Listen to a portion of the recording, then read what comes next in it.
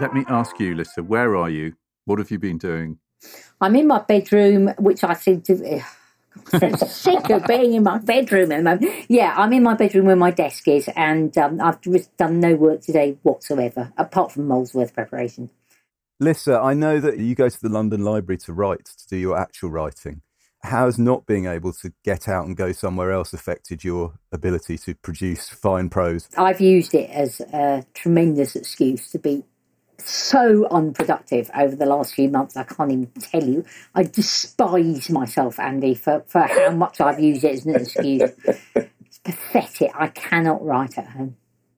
And were you, when the London Library was open, were you running the gauntlet of the bus or what have you to get there? I was the first person in when it reopened, Andy.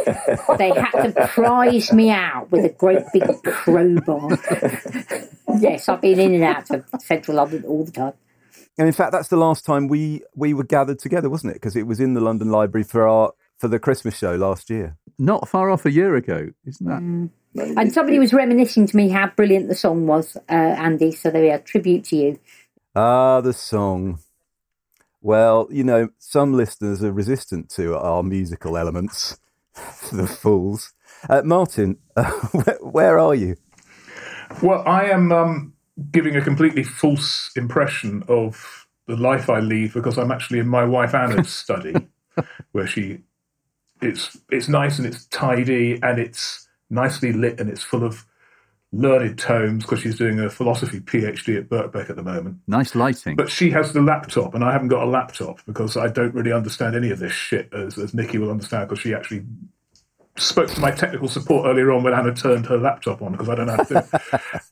And normally I'd be upstairs where I have been most of the day and in my studio, which is organised chaos.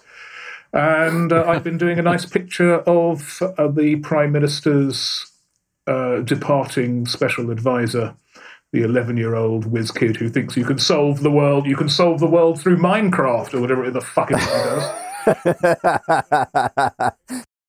A sort of serious question. How has this particular year in mankind's history affected your work?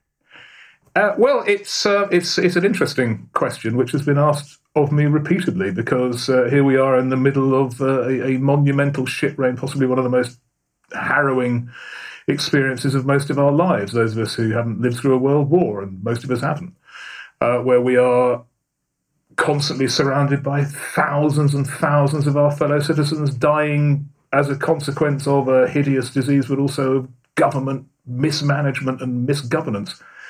And it's that last bit which the satirist can link onto. Otherwise, we would go insane with existentialist terror if we were just surrounded by all this death and all this horror. But while we can still actually blame somebody, and I think we absolutely can blame the government for having the world-beatingly highest death toll on the planet, there is hope for us because we can laugh at them in that wonderful mocking way that satire allows us to do. And through that laughter comes the redemption. Because we release all those lovely endorphins. And, you know, the aforementioned Dominic Cummings going is actually a dark day for British satire because he was the first truly nominative determined subject of satire because he's called Cummings and he's a wanker. Well, let's build from there. Let's take that energy and crank it all up from there. Mitch. Right, let's do it. Hello and welcome to Backlisted, the podcast that gives new life to old books, hem, hem. Today, it is our birthday, cheers, cheers, but we're at school, which is utterly wet and weedy and smell of chalk, Latin, books, school ink, football boots and birdseed. Actually, worse than this, some cads, rotters and swats want us to read Piom's chiz, chiz, chiz. We have to say the weedy words and speak them beautifully with expression as if we knew what they meant. I'm John Mitchinson, the publisher of Unbound, the platform where readers crowdfund the books they really want to read. And I'm Andy Miller, author of The Year of Reading Dangerously, Hello Clouds, Hello Sky. And joining us today are, on this, our 5th birthday show. Yes, incredibly, we've been doing this thing for 5 years. 5 years, 125 episodes. 2 million downloads or listens or whatever. Anyway, and we are joined today by a new guest, and the lady we refer to as the original guest.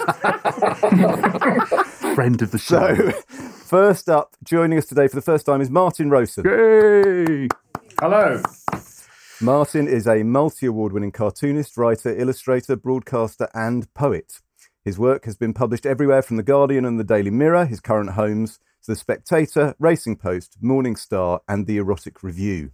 His many books include graphic novelisations of The Wasteland, Tristram Shandy, Gulliver's Travels, and The Communistic Manifesto, a glowingly reviewed but almost wholly unread novel, Snatches. We should do that on here, Mitch. Yeah. Several slim volumes of verse, a one-word picture book titled Fuck the Human Odyssey, and Stuff, a memoir about clearing out his late parents' house, which was longlisted for the 2006 Samuel Johnson Award. In 2001, Ken Livingstone appointed Martin Cartoonist Laureate for London in exchange for 1 pint of London Pride bitter per annum. Are you still receiving that? No, it's 6 years in arrears. I mean, it's 6 years from when he was voted out of office. I only got 2 pints, but you know. Well, hopefully someone listening to this will speed you a crate of ale.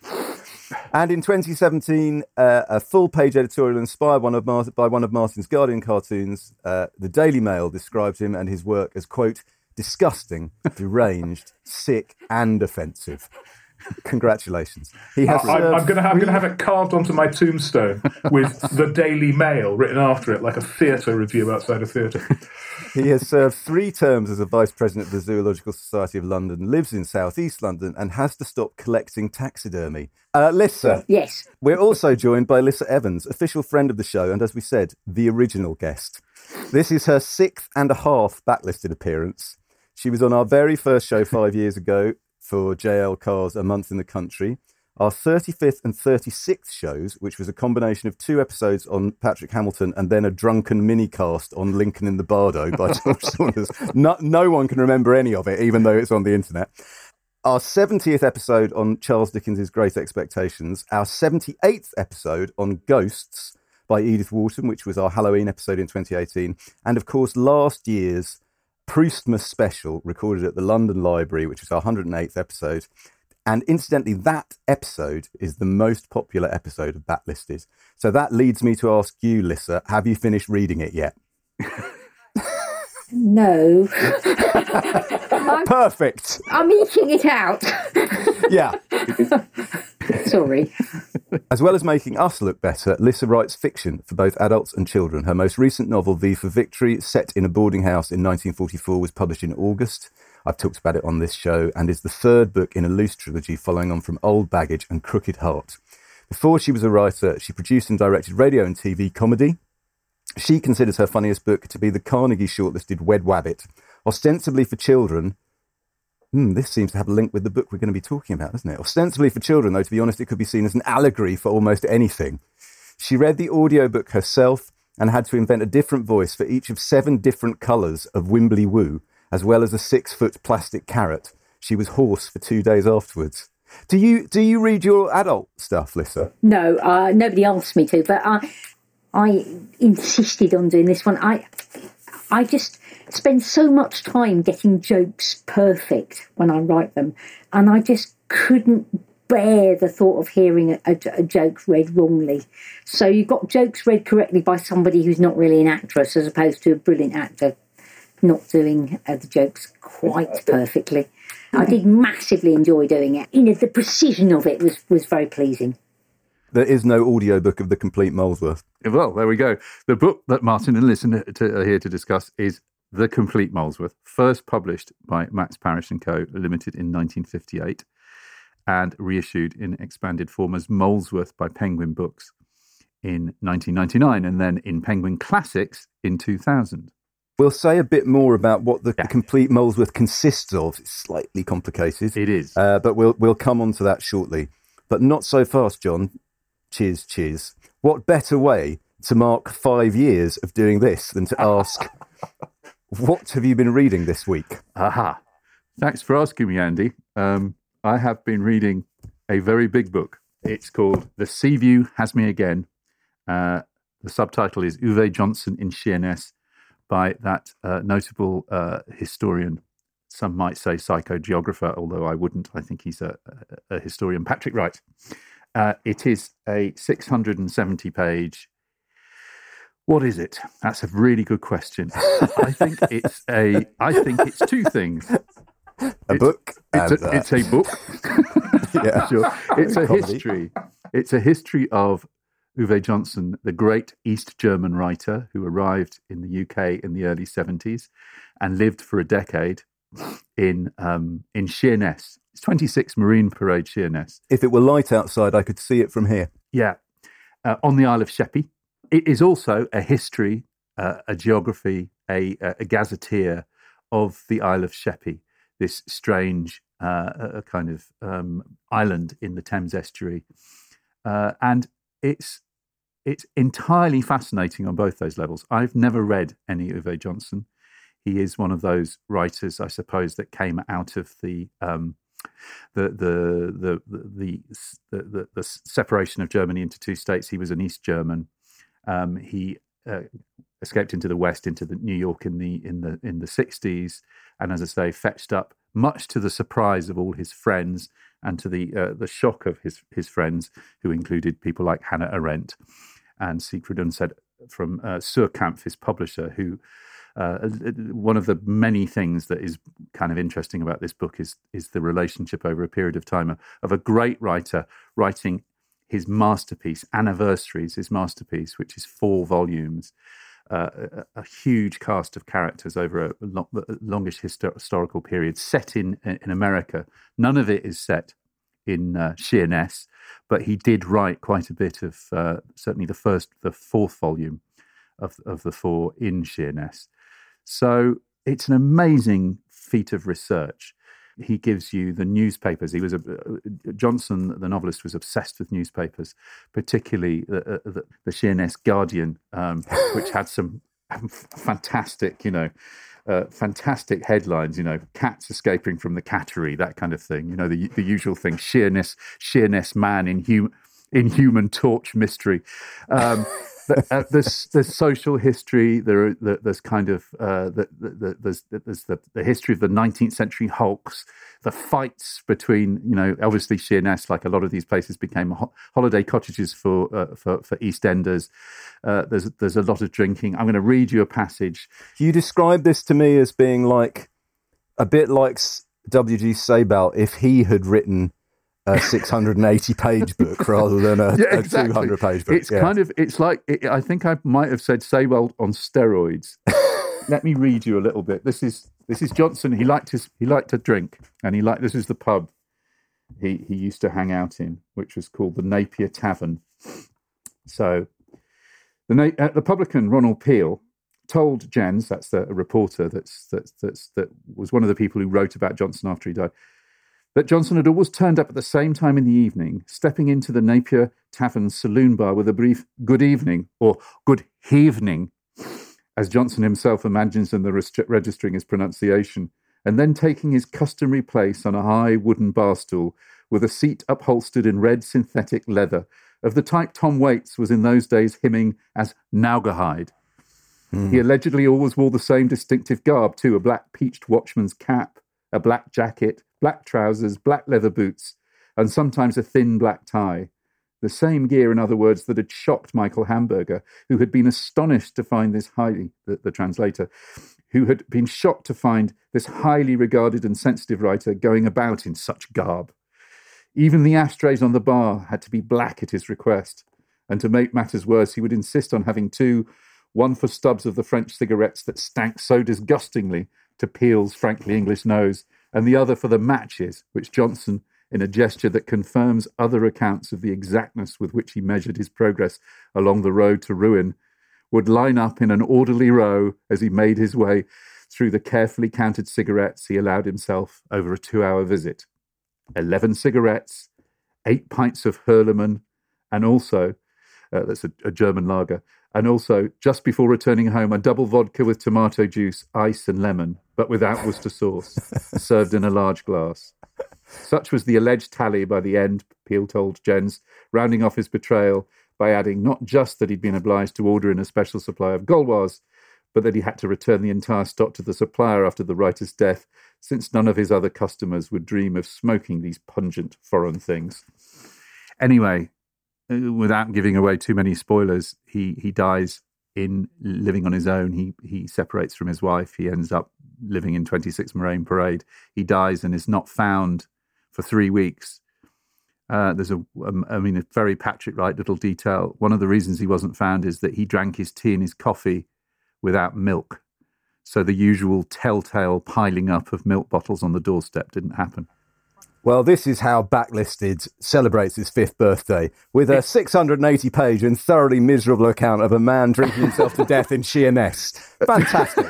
Well, I loved every scrap of it. I have to say, I found it completely compelling, and that might tell you more about me than it's obviously. It's been a hard year. It's a hell of a lockdown read.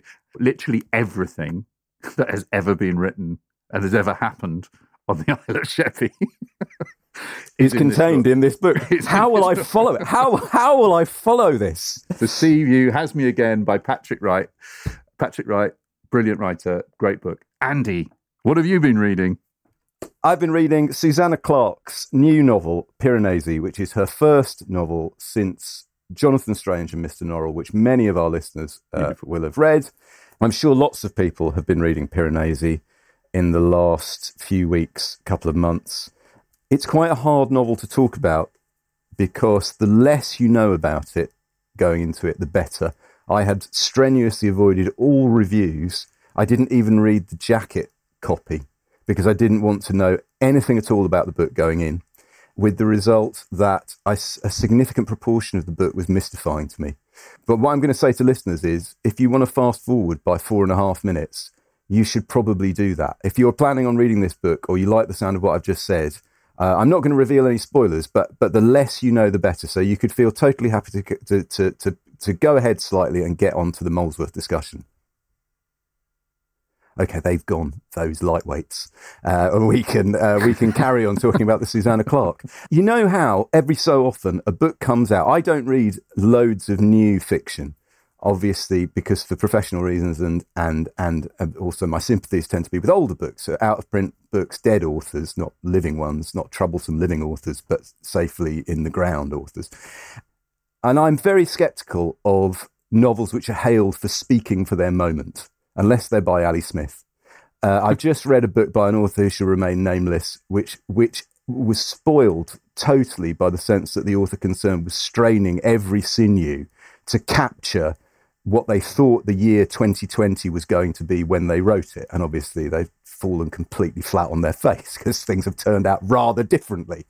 Whereas Susanna Clarke's Piranesi, I hate the phrase speak to, but seems to speak to this year and this particular moment and us living in our bubbles and in our various isolation with a sense of menace outside that we can't quite quantify, incredibly skillfully and adeptly.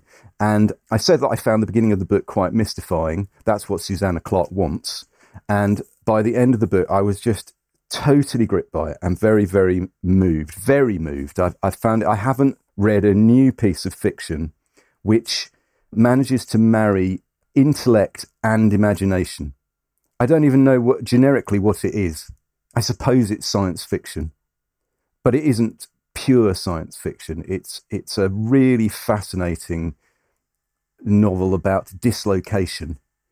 And given the gap between her novels and the fact that I believe she has been very ill in that period, one could also read it as a metaphor for isolation via illness, about never leaving a particular space and having to go outside by going inside, by going into one's head and into one's imagination.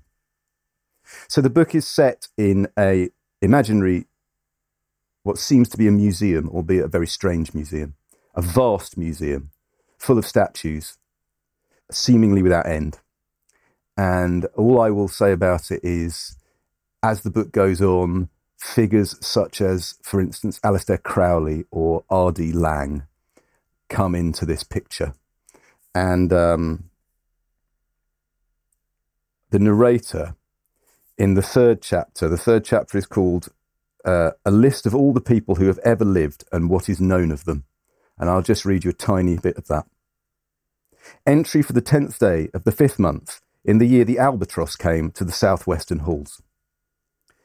Since the world began, it is certain that there have existed 15 people. Possibly there have been more, but I am a scientist and must proceed according to the evidence. Of the 15 people whose existence is verifiable, only myself and the other are now living. I will now name the 15 people and give, where relevant, their positions. First person, myself. I believe that I am between 30 and 35 years of age. I am approximately 1.83 metres tall and of a slender build. Second person, the other. I estimate the other's age to be between 50 and 60. He is approximately 1.88 metres tall and, like me, of a slender build. He is strong and fit for his age. The other and I are searching diligently for the knowledge. We meet twice a week on Tuesdays and Fridays to discuss our work. The other organises his time meticulously and never permits our meetings to last longer than 1 hour. If he requires my presence at other times, he calls out, "Piranesi!" until I come. Piranesi. It is what he calls me, which is strange because, as far as I remember, it isn't my name. Third person, the Biscuit Box Man. The Biscuit Box Man is a skeleton that resides in an empty niche in the third northwestern hall. He goes on, other persons include the Concealed Person, persons 5 to 14, the people of the alcove. The 15th person, the Folded Up Child. The Folded Up Child is a skeleton. I believe it to be female and approximately 7 years of age. She is posed on an empty plinth in the 6th southeastern hall. Her knees are drawn up to her chin. Her arms clasp her knees. Her head is bowed down. And he ends, the 16th person. You. Who are you? Who is it that I'm writing for? Are you a traveller who has cheated tides and crossed broken floors and derelict stairs to reach these halls? Or are you perhaps someone who inhabits my own halls long after I am dead? I really want to read this. I really want to read it. I thought this just was spectacular and also really exciting. You know that those occasional moments you have where you think, gosh, that book's a bestseller. That's on shelves in virtual bookshops all over the country. Well, in fact, in real bookshops all over the country, but we can't necessarily access them easily. But I cannot recommend that highly enough. Susanna Clarke Piranesi, published by Bloomsbury. Great. That little bit you read just gave me a slight Rob Shearman feel. Robert Shearman, a bit of Neil Gaiman. Yeah, a bit of Gaiman. Calvino. Yeah. Bit of Borges. Yeah, Borges, definitely. Yeah. And yet, how often are we gripped by a novel by Borges? Not necessarily terribly often. Or Calvino, let's be honest. Susanna Clarke, I think, like I said, head and heart. Brilliant book. Fantastic. That's really good. We'll be back in just a sec. Lissa, where were you when you first became aware of the gorilla of whatever he is, St Custard's Nigel Molesworth? Do you know, I've got a really, really clear memory of it because I was living in Surrey with my parents. I was about 8 and we had a sort of kitchen diner, and I remember the milkman came to the door, back door, which opened the kitchen, and my mother had to explain to the milkman what that noise was, and that noise was me sitting in an armchair, hysterical at reading Molesworth. I could not speak, and the effect on me was phenomenal. I mean, so I was about 8, and I think by then I'd read a lot. I'd read early, and I'd read probably most of the Narnia books. I'd read Mrs. Molesworth, the high Victorian imaginative writer. I'd read a lot, but I'd read proper books, and this was anarchy. I mean, you know, part of its impact was that there was nothing else like it at the time. You know, the terrible idiosyncratic spelling, the cartoons instead of illustrations, you know, but the lack of structure, the lack of plot, the lack even of sentence and the fabulous sarcasm, the slapstick, the cool protagonist sitting there taking the world apart with whatever verbal weapon he could get. It was like, Molesworth was driving a tank over the kind of books I'd read, and I was next to him, and he was crushing normal narrative, beneath his caterpillar wheels, caterpillar spelt with one L, and I had never read anything like it, and I internalised vast numbers of the best lines, and for years they came out in my own writing, not the actual lines, but the rhythm of them, the shape of them. They provided me with a permanent pattern of what a funny line feels like. And for me, that's an extraordinary turning point. My whole life, in some ways, has been about comedy. I produced radio and television comedy. I write funny lines, and I know what they're supposed to feel like because that's what Geoffrey Willans gave me, and they propelled me into the life I lead in some ways. Gosh, that sounds profound, but they did. That's why we asked you, listener. Yeah, so that's great. why we always ask you back. But the pros, we're gonna talk to Martin in a moment about the other half of the equation. I mean, I so enjoyed amidst our very jangly times. I so enjoyed having an excuse to sit and read these from cover to cover again over the last week or so. And listener, I totally agree with you about the pros. It's just the rhythms of it and the economy of it. And also, you're right, the anarchy of it, because you don't know where it's going to go next. And the variety of it. There is the broadest of slapstick. There's the stiletto footnote that digs in underneath the bland prose. There's the satire that, which builds and builds as you get older. But, the parody, the pastiche. He's had a huge variety of techniques which he uses with Molesworth. Martin, that's Geoffrey Willans spoken for. I want to ask you, can you remember, you're obviously an eminent cartoonist. Can you remember when you first became aware of Searle as Searle, as opposed to someone whose work you were familiar with? I mean, or perhaps can you remember the first time you saw a Searle cartoon and laughed? Well, it's interesting because, Searle has been declared by the majority of my profession to be the greatest British cartoonist of the 20th century, and I think that's unquestionably true.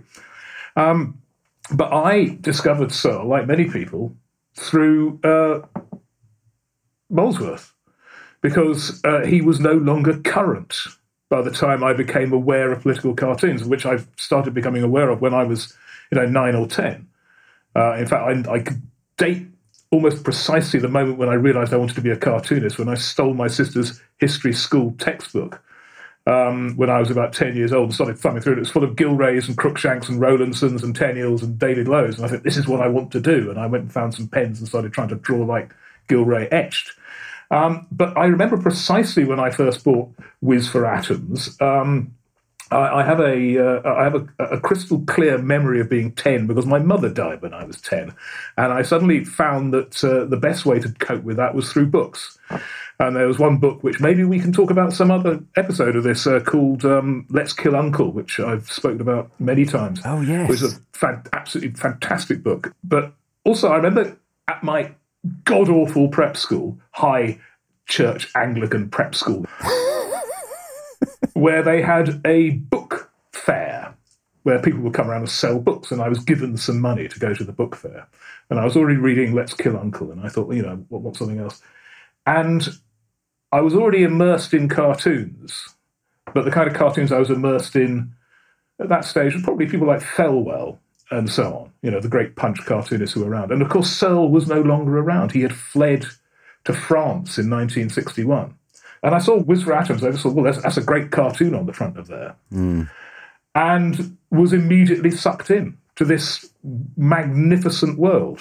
And it was as much for Willans as it was for Searle, that they were almost perfect collaborators, which is really bizarre because if you look at the history of collaboration between writers and cartoonists, it's always been a sort of slightly slightly uneasy one. I've had relationships with various, in a professional way, with various writers. I find it easier to actually write my own stuff to illustrate because you don't have to deal with the bloody writers that way. But, it's... Ralph Steadman's relationship with Hunter S. Thompson was much, much lairier and more unpleasant than Ralph often chooses to remember. But these two seem to be made for each other, although it was in fact set up because Searle was so fed up with the St. Trinian's girls, which he created, we can talk about them a bit more in a minute, that he wanted to try something else. We've got a clip here which from Ronald Searle himself, from and I've kept in the introduction for this because I think it just, well, you'll hear why. This was Channel 4 News in 2010, ran an interview with Searle on the occasion of his 90th birthday, and they went to the south of France to interview him. So here it is. He's our foremost graphic artist, as any fool know. That's Fulekno. Ronald Searle, the illustrator of Molesworth and creator of St. Trinian's, is 90 tomorrow. He's given his first television interview in 35 years to our arts correspondent, Nicholas Glass, who joined him for a glass of bubbly in the south of France. Ronald Searle regards St. Trinian's as just a single chapter in a long working life. The St. Trinian's stuff came up quite accidentally. They got published. It only lasted 6 years. My principle has always been the moment it's successful, kill it, because it can only get worse. But basically, I was more interested in illustration and reportage. Of course, the British still feel safer with the comic appeal of Nigel Molesworth and his prep school St. Custard's, a glorious collaboration with the writer Geoffrey Willans. It was a potpourri of ideas between Searle and Willans that actually made a book. People like it. They still like it, curiously enough. I was going to say, do you have an explanation? Well, not really, because in fact, those days have gone. But there's a basic public that still run around crying, as every fool know. Or hello clouds, hello sky. I don't know, it's a sort of cult thing. And it dribbled on. And it dribbled on. There we are. That's what we've gathered to celebrate. I don't know how the collaboration took place. Maybe Martin can talk about it. But what I love about it is the feeling that it was quite random in some ways. You know, sometimes there's illustrations which have nothing to do with the text. I think the Gaul going into Rome and then the Gaul coming out of Rome, that comes out of nowhere. But it's a beautiful illustration, very funny. But where does it come from? John, they give one another a lot of space, don't they? It struck me reading it again. Yeah. It's so rare to get words and pictures to work like this. I mean, I suppose, you're thinking collaborations, Quentin Blake and Dahl. I love the surreal element to it. I've always loved the Gaul. And it's funny, you go back to it. I read it when I would have been about 10 when I first picked it up. And like they say, it had absolutely, unlike a lot of people who went to prep schools and who had my school was just an ordinary primary school. But that's the thing. It doesn't matter. You don't have to have those references. The kind of brilliant pictures of teachers, they're just people in authority, aren't they? Philip Hensher says that, he went to a comp. Our former guest, Philip Hensher, went to a comp. He says in his introduction to the Compleet Molesworth that he was appalled when he was reading Molesworth, which he loved one day, and realised that he was one of the oiks that Nigel Molesworth was fulminating against or was being warned off. But it doesn't seem to matter, Martin, does it? No. That sense that Searle says about the world isn't like that anymore. Well, it clearly isn't. It's an interesting clip. I mean, the essential thing about this collaboration is they were equals, which is not always the case between an illustrator and a writer. It can actually go one way or the other. But in this case, they are absolute equals because, as you said, they give each other enough space to go and do their own thing. So, Willans mentions a gerund, and suddenly you have this wonderful series of drawings of a gerund going off, being taken off, rebuffing a gerundive and not allowing it to be part of its sentence. But Searle, typically of the man, he rather grumpily dismissed the genesis of his own art, because one of the essential things about Ronald Searle was, of course, that he was a prisoner of the Japanese from the age of 20 for the next 4.5 years, working on the Burma Railway. He was in Changi jail, saw things of a type which none of us, I hope, will ever witness, and felt compelled to bear witness to it. So he was actually drawing at the same time, managed to get drawing equipment. Had he been caught with this stuff, they would have killed him on the spot. So he used to hide the drawings underneath the mattresses of his fellow prisoners who were dying of cholera. So knowing that was the only place the Japanese guards wouldn't search. And you look at these drawings, and they're extraordinary. And they are actually documentary evidence of war crimes. He said, he was asked, about building the railway. And his brilliant answer was, one didn't think it was a railway. It was just murder. Yeah, exactly. But as I said, this is exhibits A to Z and then on again of war crimes. And you look at sort of drawings like British and Australian prisoners of war dragging wagons with tree trunks on them, being used as beasts of burden, or even more horrific, Burmese peasants' heads, beheaded, decapitated heads on a row with sort of Japanese soldiers laughing because they've been caught pilfering off the Burma Railway and they've been executed.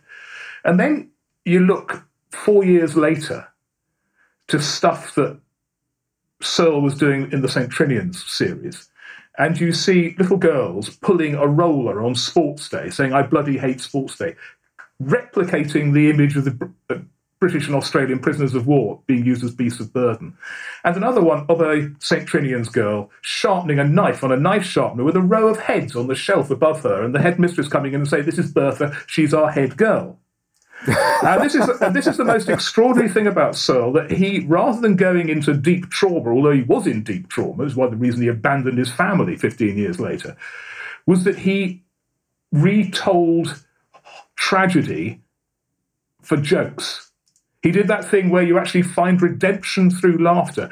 And Willans does exactly the same thing. And actually, I had never realised this before I started rereading this again in the last week. Right at the beginning of Down with School, about page 14, where it's the beginning of term, 2 short speeches for headmasters.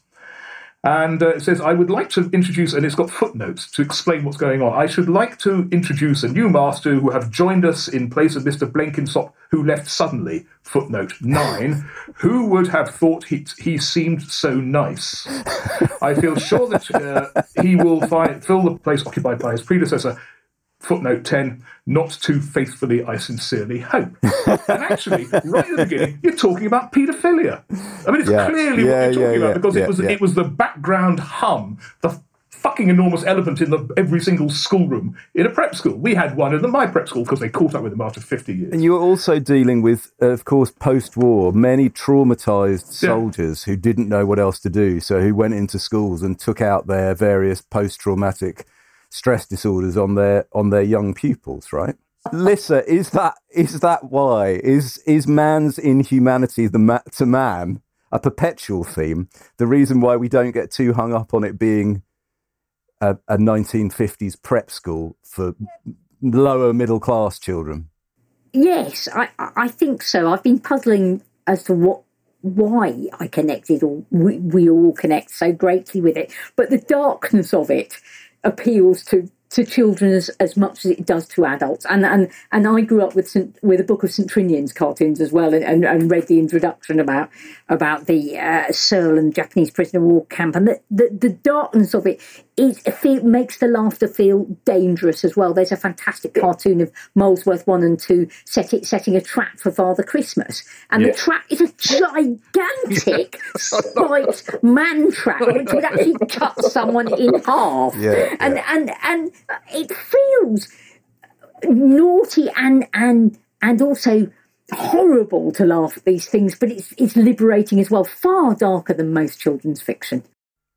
The darkness of it is something. Here's a clip from Desert Island Discs in 2005. Searle actually did Desert Island Discs twice, and I'll say a bit more about the differences between his two appearances in a minute. But here he is talking about some of the very things we've just been discussing.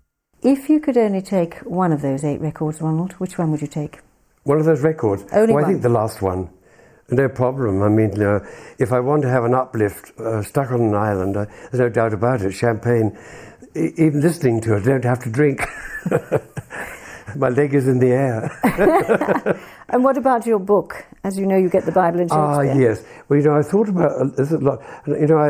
I'm fascinated by history and fascinated by people. And I thought, well, what I'd love to have is a recent publication, which is the Oxford Dictionary of National Biography. But the problem is it's in 60 volumes. So I thought if you could persuade Oxford to bind it into one book, it'd be rather like a concertina. But I'd like to take that as my one book. And your luxury, what would that be? Oh, champagne. No, I had thought that my luxury would be a mosquito net, because I know that when you're stuck on an island, you're going to be eaten alive anyway by insects.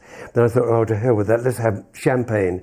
Because what I would do is I would drink this, I would have the best possible bottle of champagne, probably Crystal Rhoda, and then I would write a note, put it into the bottle, throw it into the sea, saying, please send another one. Searle putting himself in that tradition, we would agree with him, right? That he's in that kind of savage. I don't know. Well, yeah, I mean, I've discovered as I have travelled around the world talking to cartoonists from unhappier countries than ours, where they don't have our 300-year-long tradition of doing genuinely hideous pictures of our betters. And they recoil sometimes in horror. And I say, we've had 300 years of this. This is what we do. This is, we're part of the conversation. How else would you draw the Prince of Wales except as an obese lecher riddled with syphilis? I mean, there's no other way to draw him. Otherwise, you wouldn't recognise him as the Prince of Wales. And so. And he also manages to introduce a note of vicious politics into quite light-hearted things. On Parents' Day, the headmaster takes the schoolmaster through a series of questions, and you realise the series of questions is actually a Stalinist show trial in which they're having to admit to having sabotaged the school piano, and it's absolutely extraordinary. I mean, Philip Hensher actually, I did note here in his introduction, says unstoppable satirical verve and a startling width of cultural, political, and philosophical range. And that's absolutely true. He snatches politics from all over the place, and from the most vile history. He uses examples to make us laugh. But there's also sort of just wonderful absurdity of it. So in that thing Lisa was just referring to, in that interrogation, they suddenly say, who invented the steam engine? Answer, Joseph Stalin. Lisa, I'm going to ask you to read in a minute, but I want to just talk to you a bit about, from a writer's point of view, from a comedy writer's point of view. It struck me going back through these books again, one of the genius things that Willans does with the character of Nigel Molesworth is, although Molesworth speaks for, all horrible schoolboys, actually the brilliance of it is that Nigel Molesworth is a very specific character. He's a unique character. So lots of the jokes are coming out of character once you get to know him. And I was thinking, you're talking about his the parents drinking. Clearly, Nigel Molesworth is a very creative boy who's writing and drawing, and is able to do creative writing like his prunes essay. But is wildly underappreciated. He's a genius. He's a lowly genius. One of the great insights into reading them again. We haven't even mentioned Fotherington Thomas, but I'm going to say, if you read all 4 books through and they take on the quality of a novel, the story of the novel of The Complete Molesworth is Nigel Molesworth realising he could be friends with Fotherington Thomas. Yeah. As the books go on, they become more like equals. And it struck me, that's totally right. That's right to the character of Nigel Molesworth, right? And that's why it's funny. Yes, Nigel is never going to be like others, and he's viewing this from on high. He's a lowly schoolboy, but actually he's like God in these books. He understands what's going on in everybody. He sees world politics and is able to inject it into his own environment. Nigel is omniscient. It's absolutely extraordinary. I have a sneaking suspicion, actually, you can tell by the way he looks, that actually Nigel Molesworth grew up to be Jonathan Meades. Oh, yes, that's perfect. The way he stares at things, it's perfect, isn't it? Lisa, would you be kind enough to audition for the audio book of... Absolutely. I'm going to read a bit. It's called All About Armand, which is about... Molesworth's, well, basically it's about his French textbook. Everyone know that Armand is a wet because he wear that striped shirt and sissy straw hat. In lesson 6A, Armand has just entered into salle à manger from the Jardin. He enter it not to pinch something to eat, but to give Mama the jolly fleur which he have picked. Papa is pleased. Papa is not worried, as he jolly well ought to be at this base conduct. Papa is highly delighted. Thou art a good boy, Armand, he said. This afternoon I will take thee to the zoo. Ah, you think. Papa is not so dumb as he look. He will throw Armand to the lions. Are there any animals in the zoo? Asked Armand. Oh, but yes, say Papa, without losing his temper at this feeble question. Hoopla, hoopla, I am so happy.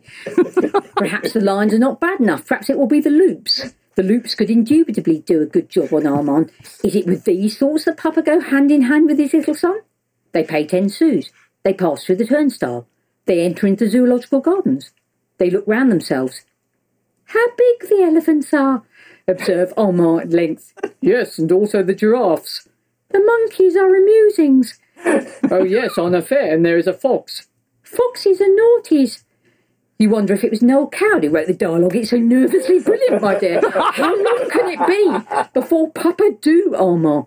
But it's not to be. They pass the loops and the lines, but naught happened, chiz, except that Papa observed that the sky is blue, although it is sometimes grey. They go out of the turnstile and return home. Next week we will go to La Campagne, say Papa. Now you can see what have been going on. The zoo and the Bord de la Mer are too crowded. Get Armand by himself in a meadow, and it is money for jam. Money for jam. Money for jam. I know. And there's a fantastic illustration of the enormous backside of an elephant, and then Armand, who's the wettest weed in the history of wet weeds, gazing at it and observing how big it is. Oh, God. I mean, I just remember weeping at that.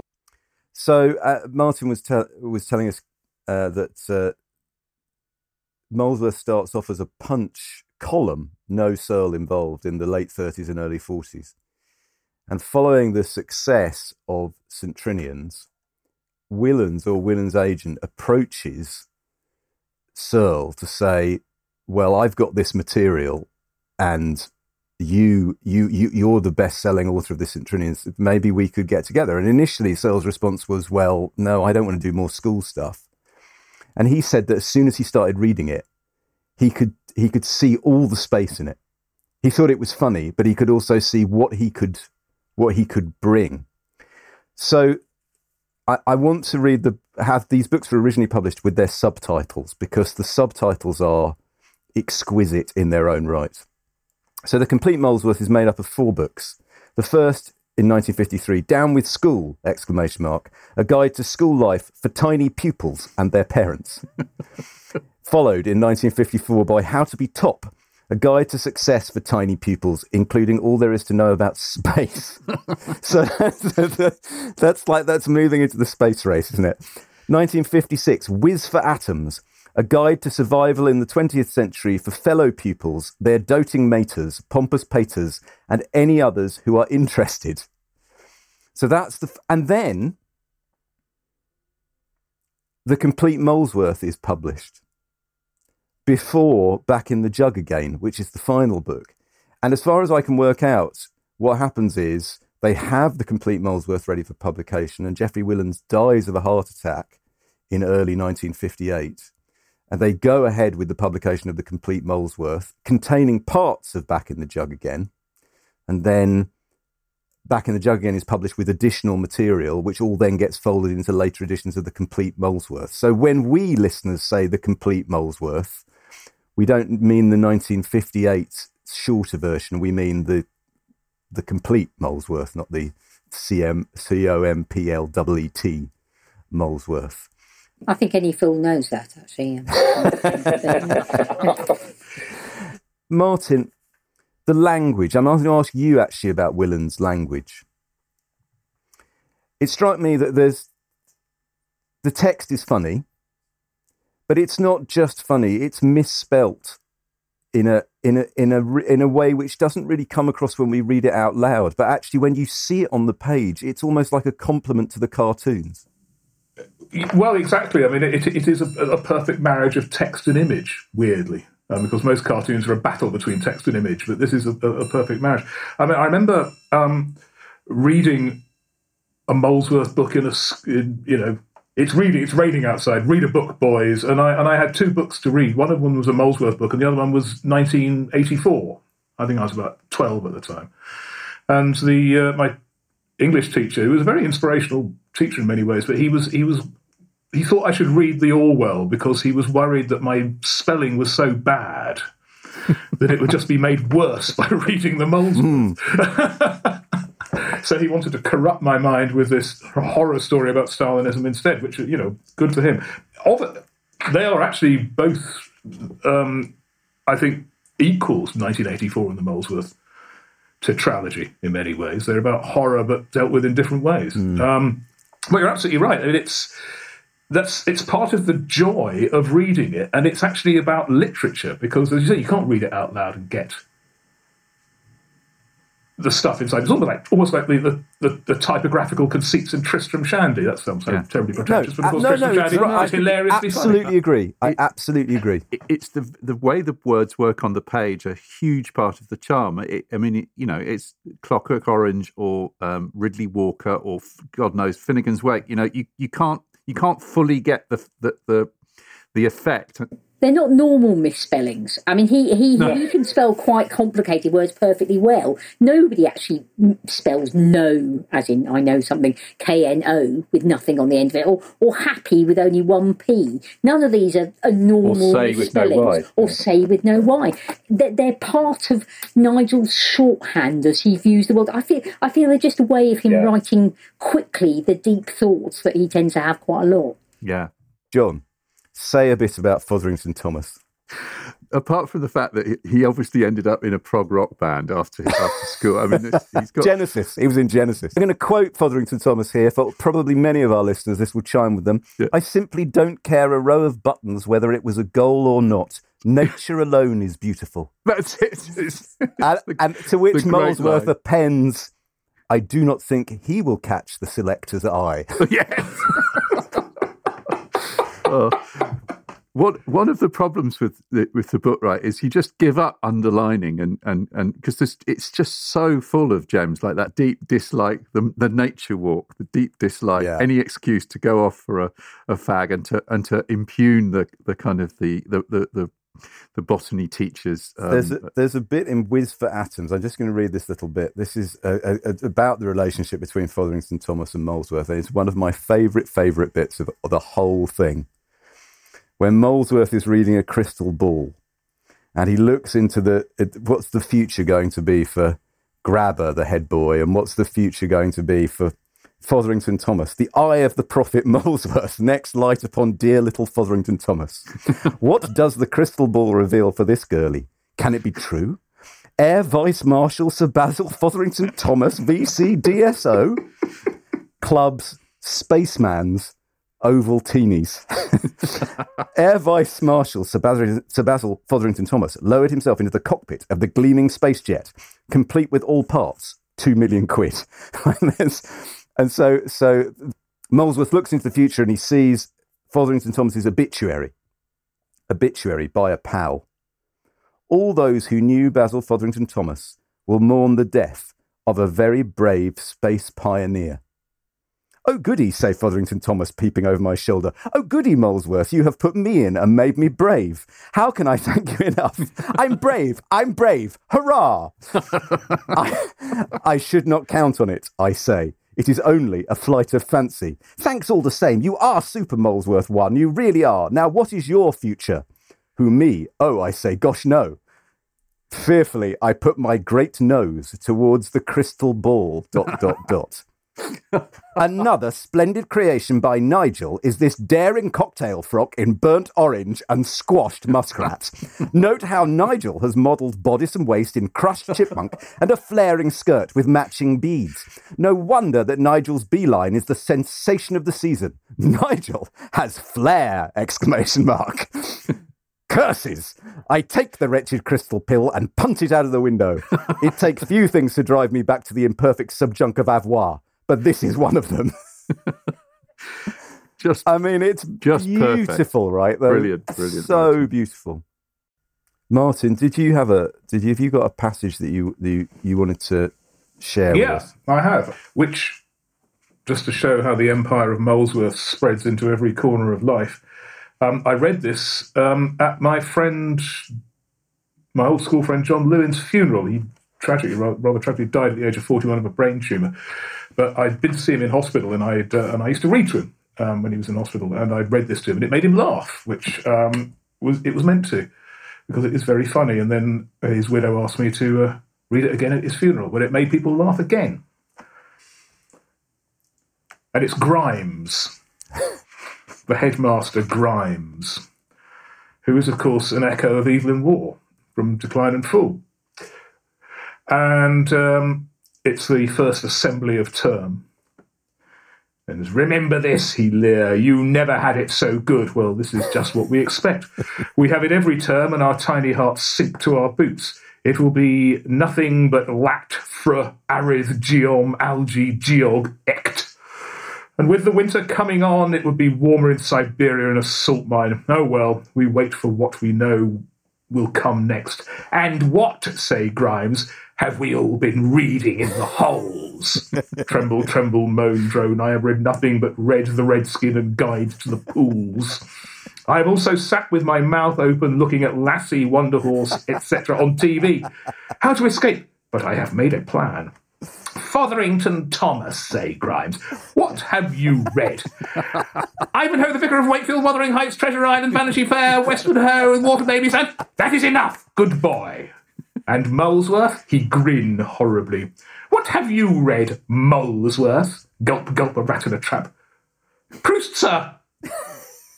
Come again. Proust, sir, a great writer. The book in question was Swan's Way. God blimey, what did you think of it, eh? The style is exquisite, sir, and the characterisation superb. The long, evocative passages, silence, thunder Grimes. There is no such book, impertinent boy. I shall have to teach you culture the hard way. Report for the cane after prayers. Chiz, chiz, to think I have learned that all by heart. It's not fair, they get you every way. They get you every way, yeah. Okay, so something to bear in mind is that there's a film.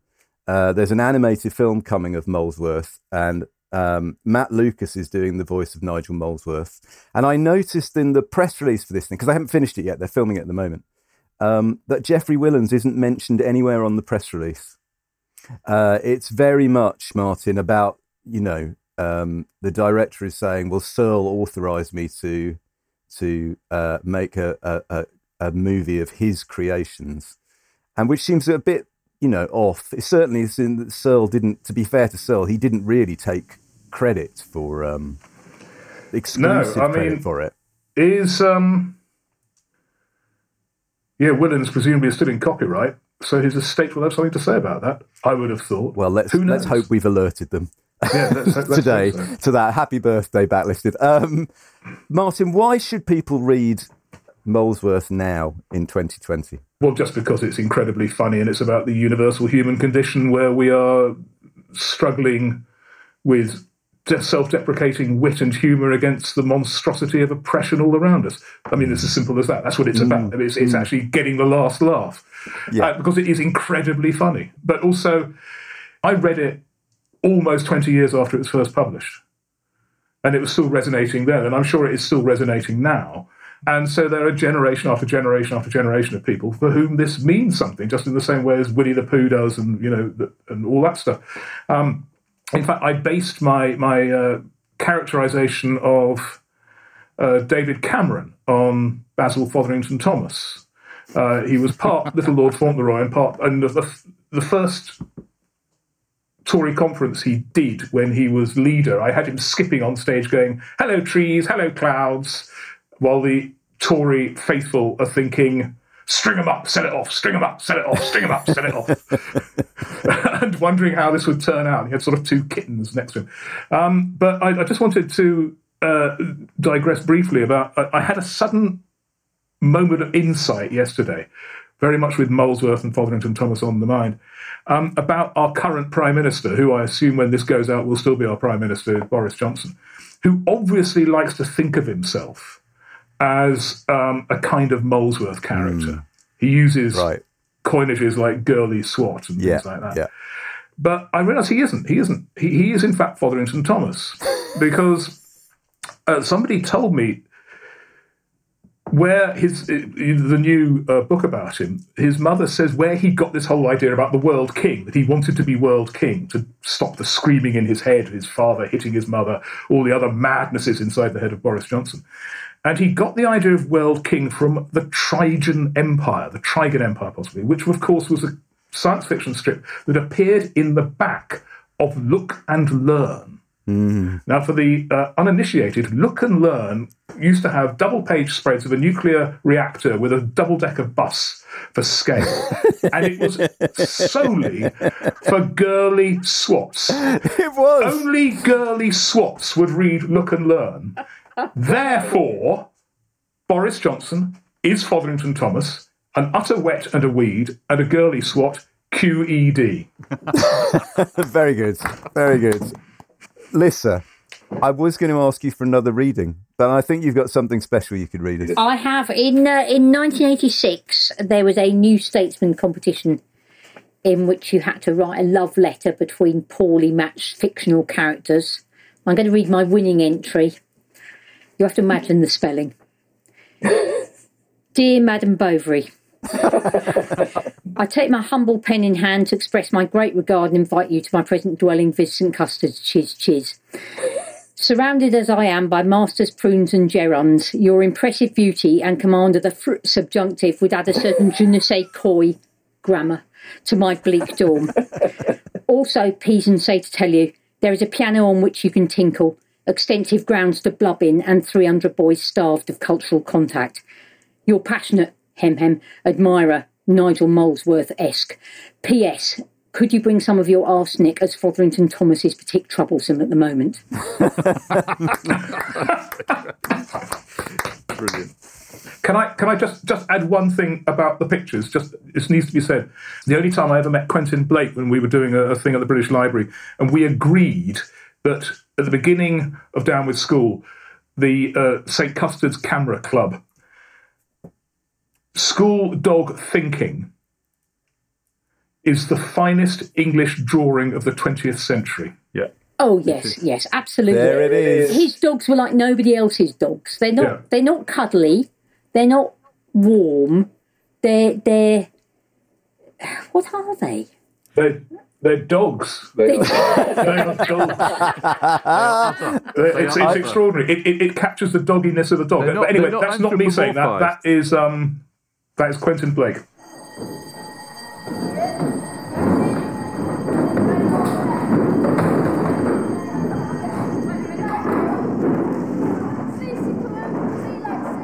Oh, fie, lo, egad and away, for it is the bell and it tolleth for us. So, super thanks to Martin and Lissa for being top guests, and to Nikki and her high-frequency radio set on a wavelength so high that no beat can hear. And Unbound, our very own St Custard's. Cheers, cheers, cheers. You can download all 124 previous episodes, plus follow links, clips and suggestions for further reading by visiting our website, backlisted.fm. And we're always pleased if you contact us on Twitter and Facebook, Hemhem, and now in sound and pictures on Instagram too. You can also show your love directly by supporting our Patreon at patreon.com/backlisted, We aim to survive without paid-for advertising, and your generosity helps us do that. All patrons get to hear backlisted episodes early, and for much less than a plate of prunes and rice, they get 2 extra locklisteds a month, The Dorm, where we chums go for a quiet hour to enjoy a film of Marilyn Monroe, a quiet cig, or a plateful of roast turkey at ECT. Cheers. And here are some more of our great Lock listener chums. Yes, Richard Schelling, Michelle Metcalf, Heather Easton, James Cook, Michelle Burke, Feather Books, Jane Gregg, Heather Hanson, Miles Brown, Andrew Heavens, Jessica Fox Epstein, David Cuthbert, Paul Martin, Sunil Sharma. Marlon Ferrugia, Susie at Rams Hill, Kendall Spooner, Justin Hegraberg, Glenn Hubbard, Eric Pedersen, Chris Hutchison, Milan Carroll, Chris Heaney, Tim McElreath, Paul Rocket, Elizabeth Adams, Neil Denham, Stephen Witkowski, Karen Van Rossum, Simon Hemsley. Hemsley, that's good, Hemsley. And we'd also like to say, do you want to give out a birthday message, Mitchinson? Well, I think we should say thank you to everybody over the last 5 years, all of those people who've contributed to the, what did you say, almost 2 million downloads and listens that we've had. And particularly for all of the patrons, all the people who've supported us over the last year through lockdown and hopefully out the other side. It's been, it's become something that Andy and I could never have imagined all those years ago, back when Justin Trudeau, I think, had just been made president of Canada, and yes, Hunger Games were just in the cinemas 5 years ago. Yes, that was a fiction, wasn't it? The Hunger Games, not a very real prospect. Obama was still president, so thank you. And thank you to all our guests over the last 5 years who've appeared. Who I would emphasise this: they choose the books. They do. So when you suggest a book, which is fine, you can do that. But actually, our guests usually choose the books, and we'd especially like to thank our guests today, Martin Rowson and the original guest, Lissa Evans. Yay! Hoopla, hoopla. Guest number 1. They'll never take that away from you, Lissa. So thanks very much, everybody. See you next time.